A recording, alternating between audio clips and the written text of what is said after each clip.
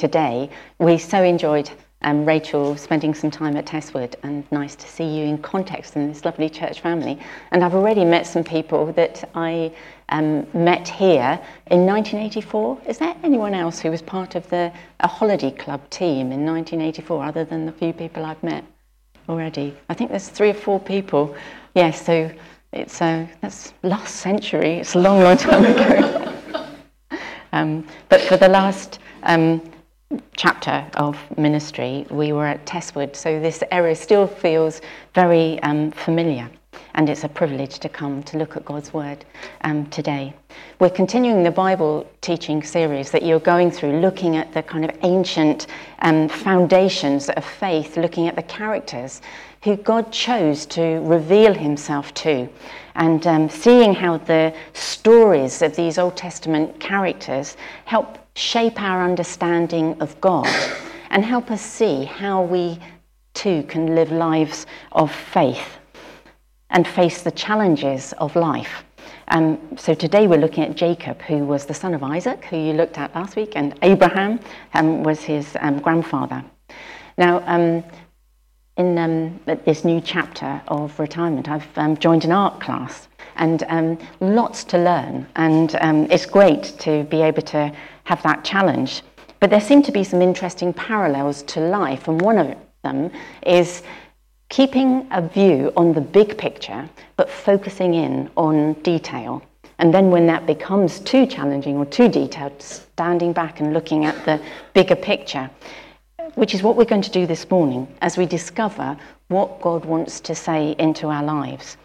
Now, Jacob's story is told in detail, 24 chapters in Genesis. So you'll be pleased to know we're just going to zoom in on one incident. So if you have your Bible with you, can you turn, please, to Genesis 28, verse 10. And it's there on the back. Thank you so much. We're going to read one sentence first and then pause. Jacob left Beersheba and set out for Haran. So, why? Why did he leave the place where his family was and set out on this arduous journey, 450 miles up to what is now Syria, on foot? So why did he take that journey? And this is where you can see the extent of that journey. He was actually fleeing for his life. He had cheated his twin brother Esau of his birthright and their father's blessing. He discovered that Esau was going to take his life. He was planning to kill him, and so he fled. So that's why he left Beersheba and set out for Haran, where there were family members, his uncle. So let's read on. When he reached a certain place, he stopped for the night because the sun had set. Taking one of the stones there, he put it under his head and lay down to sleep. Not to be recommended, it sounds particularly uncomfortable.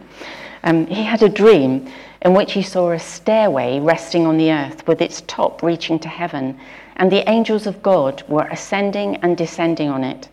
There above it stood the Lord, and he said, isn't this amazing? We just read it. This was the Lord speaking to Jacob. I am the Lord, the God of your father Abraham and the God of Isaac. I will give you and your descendants the land on which you are lying. Your descendants will be like the dust of the earth, and you will spread out to the west and to the east, to the north and to the south. All peoples on earth will be blessed through you and your offspring.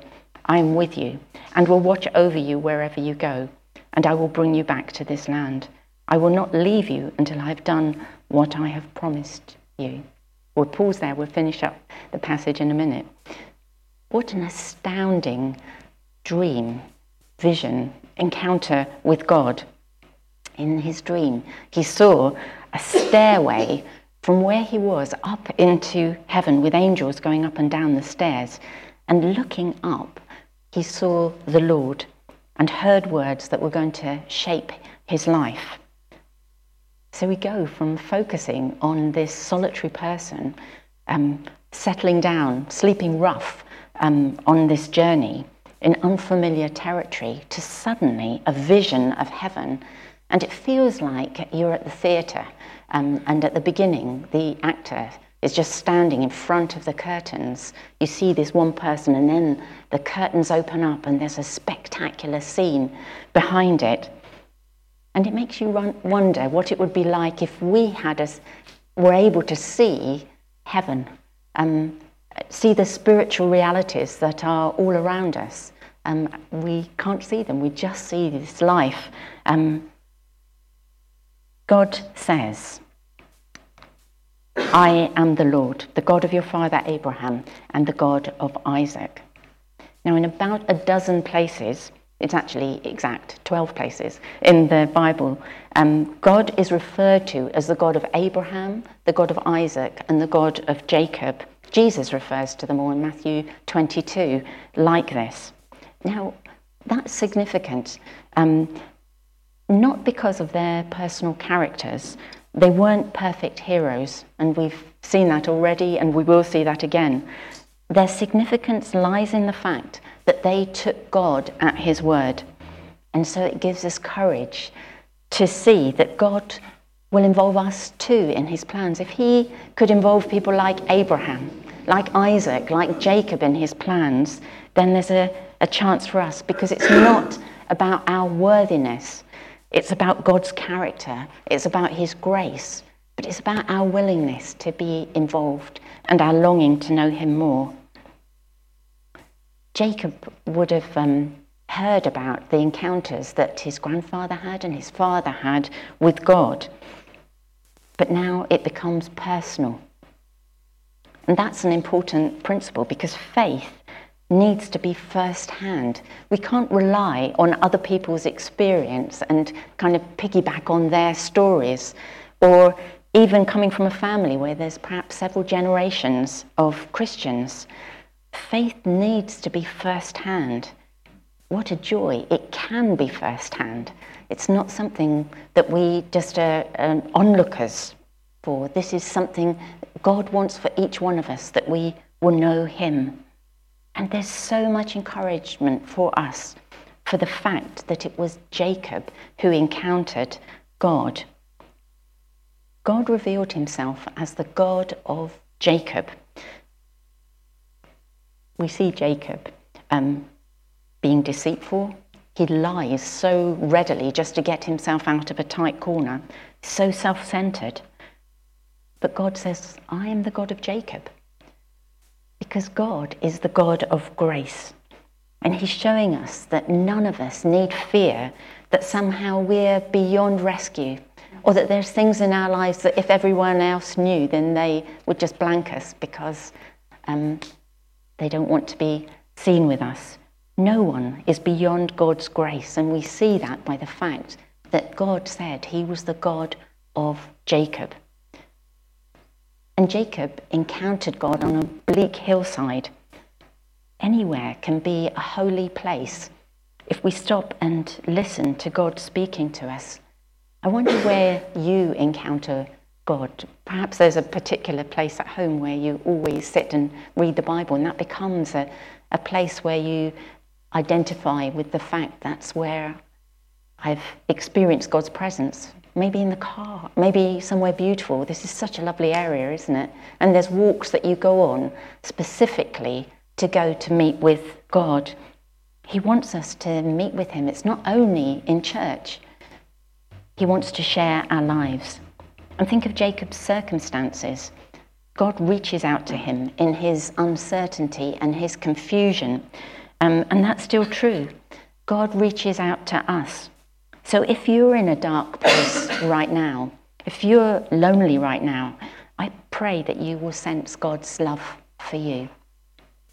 And God repeated the promise, the covenant he'd made to Abraham and Isaac. And the details are the same as what he had said to his grandfather and his father. He says, I'll give you this land.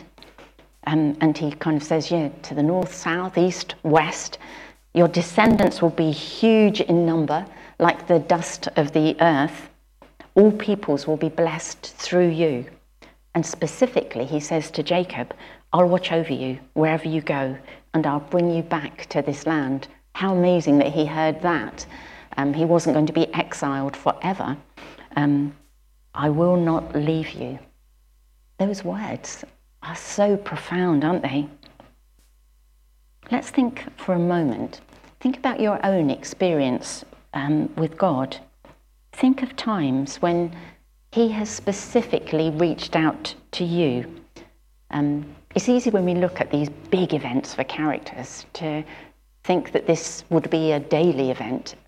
It's clearly not, is there? Because there's just two major encounters with God that we read of in Jacob's life.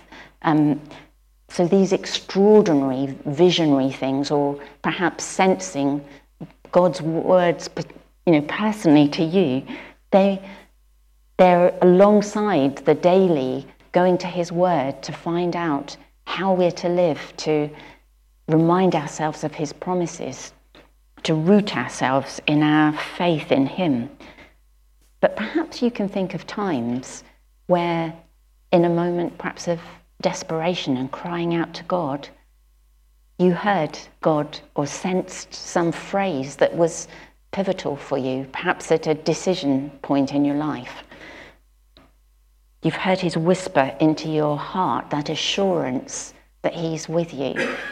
Or those times when there's no words, but you have sensed his presence with you, felt that assurance, and that was exactly what you needed at that time. So here's an idea. I tried this week. I wrote down a timeline. So the older you are, you can just do decades, or if you're younger, you could write every year if you wanted to. But the timeline and write down the key events of your life, and write in there your life story with God. When you came to that personal faith in him, perhaps when you got baptized, some decision you made that was you saying to a group of friends, I'm a Christian. Whatever it is, look at those key moments and how it was God led you, what he's shown you over the years. It's good to remember the details of your story. So like Jacob would have told this story to his descendants, we too can share that. We have a day in our family where we call it, so it's February the 7th, it was this week, God is our provider day. There's a story, ask me afterwards, but an amazing provision from God, and we said we will always celebrate February the 7th as God is our provider day. So this year with the grandchildren, we celebrated it because that's going to be part of our family history now. Faith is part of our lives, and God's grace, we see it in so many ways. So make this personal. So let's see what Jacob's response was. When Jacob awoke from his sleep, he thought, surely the Lord is in this place and I was not aware of it. He was afraid, which is how often it's recorded in the Bible, isn't it? If they have a big experience of God, that sense of awe and fear is perfectly natural, and said, how awesome is this place? This is none other than the house of God. This is the gate of heaven. And early the next morning, Jacob took the stone he had placed under his head and set it up as a pillar and poured oil on top of it. He called that place Bethel, though the city used to be called Luz. So Bethel means the house of God. Then Jacob made a vow, saying, if God will be with me and will watch over me on this journey I'm taking, and will give me food to eat and clothes to wear so that I return safely to my father's household, then the Lord will be my God. And this stone that I've set up as a pillar will be God's house. And of all that you give me, I will give you a tenth. That was his commitment then. So this dream, you can see why we're focusing on this, because this encounter with God had a huge impact on Jacob. So do take time over this next week to read on in Genesis and get the big picture of Jacob's life. You'll see that he spent the next 20 years with his uncle Laban in Haran. He married Leah and Rachel and ended up with a large family with the children of 2 servant girls, including that. He was the Jacob and Sons, the great song in Andrew Lloyd Webber's Joseph and his amazing Technicolor Dreamcoat. Sorry if you're now going to be singing that all the time. But just you may ask the question that I do when I read things like this. So does the Bible approve of having multiple wives? It's kind of stated, isn't it, here. Having multiple wives was the culture in the ancient world, and there's reasons for that in very small populations and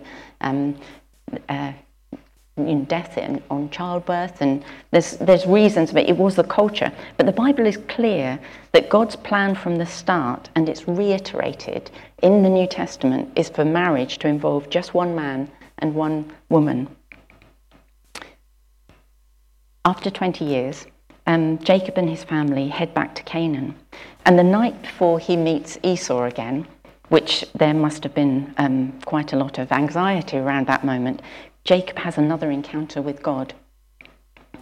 And in Jacob's early life, we see him being impetuous, acting on his own impulses. Later in life, and it's really interesting, when you read that account, you see him asking God for guidance.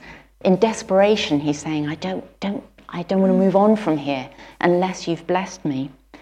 He was waiting for answers, for God's input. It's good to reflect. How do we respond to God? Which part of Jacob's life do you identify with, you relate to? Now, one thing I enjoy looking out for when I'm driving are clever strap lines. You know, when you're bored in traffic or traffic jams and you look at the name of the business in front. I found a couple of really good ones lately. They're kind of statements of intent. Following a van recently from a stairlift company, and it named the company, followed by the strapline, Elevating Standards. You think, yes, very, very good. Or a roofing company with a strapline, We've got you covered. It's really good, isn't it? Do look out for them this week. It's really interesting because somebody is paid to come up with these things, so they need appreciation. We're going to discover a kind of strapline in Jacob's experience. Jacob's response to his encounter with God was to worship and to make a commitment. He says, the Lord will be my God. So not just the God of my grandfather, the God of my father, but he will be my God. And he makes his commitment to God very practical. He says he's going to give God 1/10 of all that God blesses him with. So think of that as a kind of statement of intent, a strapline that we can adopt too, because this is a theme that runs right the way through the Bible, that we are blessed to be a blessing. In fact, I put a little thing by my front door, #be a blessing, as a way of thinking in this new chapter of life where roles aren't quite so well defined. You think that's the prayer, isn't it? That in every encounter with people, that we are in small or large ways a blessing. Be a blessing.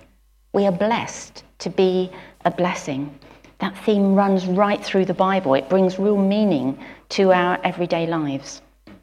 Like Jacob, our response should be one of gratitude and one of trust.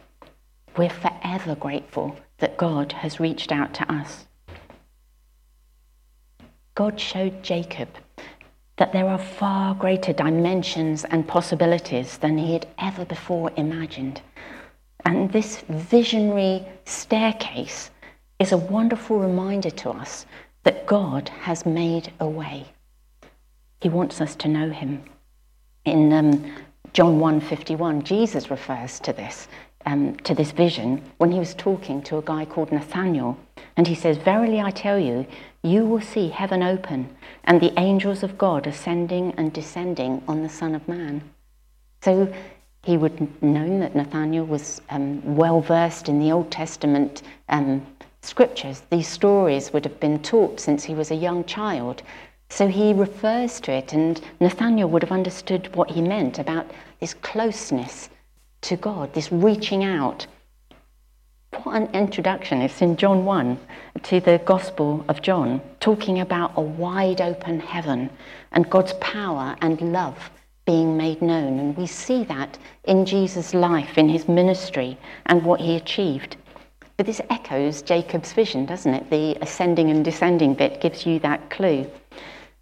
But this time, it's Jesus himself who's the link between heaven and earth. He's how the realities of heaven come to us. Now, we can't build that staircase. We can't engineer a way to get to God on our own, or to make our lives acceptable to God. Jesus has made the way. He's made it possible for us to come to God. And so Jacob's dream was in effect a vision of the purpose God has for all people, not just for these three characters, the God of Abraham, Isaac, and Jacob. The God of Abraham, Isaac, and Jacob's plan for all time involves a Saviour who provides forgiveness of sins and reconciliation with God. And that plan was set in motion when God called Abraham and blessed him, and that plan was brought to fulfillment when Jesus came and when he died and rose again. And when we trust him as our Saviour, we're adopted into God's worldwide family, so we too can trace our family tree back to Jesus and these Old Testament characters who looked ahead to the fulfillment of God's promise, and they lived by faith, and that's what we need to do too. And that's what God meant by telling Jacob, all peoples will be blessed through you and your offspring. Because through Jesus, all peoples on the earth can be blessed if we respond to him. We're forever grateful that God has reached out to us. He's full of grace. He reaches out to unlikely, undeserving people like Jacob, like us. And God wants to draw us into his mission that other people will discover this too. Now, there's some recent research that's been republished. It was done a few years ago, and they've updated it, called Talking Jesus. The logos show the great organisations who've been behind this research. They found out that there are many, many people who said they weren't Christians who are open to having conversations about Jesus. And it lists the questions that are most often being asked by people who are not Christians. So, is there a purpose to life? What will make me happy? What should I do with my life? Will everything be okay? What happens when you die? Is there a God? Those questions kind of help us see the sense of anxiety and fear there is generally, isn't there, when there's so much catastrophic conversation around about the future. Will everything be okay? Will everything be okay in my life, in your life? Think about who we know. We know the God of hope. We know the God of eternity. This is the time when we should be telling other people about our experience and inviting them to explore this too. Think about those you know who, like Jacob, don't yet know that God is near. He would have had that sense that he was travelling away from his family. He was isolated, alone. But God was near. He is near to all of us. Think of those you know in bleak places in their lives, like Jacob was, who need hope. Those with guilt and regrets who need to know forgiveness and the peace that comes with that. Those who are troubled and need to know God's peace. If we know Jesus, then we are blessed to be a blessing to others, to share what we have discovered. We're forever grateful that God has reached out to us, and we trust his promise to be with us and to guide us. This teaching series on ancient foundations is helping us see how these stories of some Old Testament characters shape our understanding of God and help us face the challenges of life with faith. This promise that God gave to Abraham, to Isaac, and to Jacob is his promise to us too. I will watch over you wherever you go, and I will not leave you. These promises are repeated right the way through the Bible, and don't we need to hear them? Perhaps they can become so familiar that we can fail to let the life-changing truth drop from our heads to our hearts. Now, this came home to me again, 18 months ago, when I had the privilege of visiting Israel. And one place we visited was the site of ancient Jericho. So this is the view from Jericho to Mount Nebo. Can you see in the background? It's very, very faint. It was a very hazy day. That's not cloud, that's Mount Nebo, where Moses stood and had a view out over the promised land that God had promised him. And so it was a really moving experience to stand there with that view. Joshua 1 verse 9 records the words that the Lord spoke to Joshua somewhere in that photo. It would have been, maybe behind, I don't know, but within sight of where I was standing taking that photo. And this is what God said to Joshua. Have I not commanded you? Be strong and courageous. Don't be afraid. Don't be discouraged, for the Lord your God will be with you wherever you go. You see this theme being repeated again because this is God's heart, that we would know his presence and know his empowering that gives us courage and helps us fight discouragement. We've read how Jacob heard those words about God's presence. Joshua made that real for him by responding to God repeating that promise to him, because he'd just started a new chapter of life, hadn't he? Without Moses, all the time he would defer to Moses. Moses was the leader, and now he had a daunting challenge ahead. And in that moment, God spoke to him, and it was really precious to kind of be reminded of that, standing there too. And I'm holding on to those words. So there, and I don't know whether you can see this, but I put a circle around it because I got little stones because there was a bit of free time there, and I wrote "Be strong," thinking of that Joshua 1 verse 9, just in case anyone else there knew that scripture, and maybe God spoke to someone through that. But it's what we can all discover, isn't it, that God is true to his promises. So what he promised to Abraham, to Isaac, and to Jacob, to Joshua, he promises to us. Jesus repeated the promise, I will be with you. He will be with us to guide us. We can trust his promise. He is faithful and he is full of grace. Thank you. Thank you.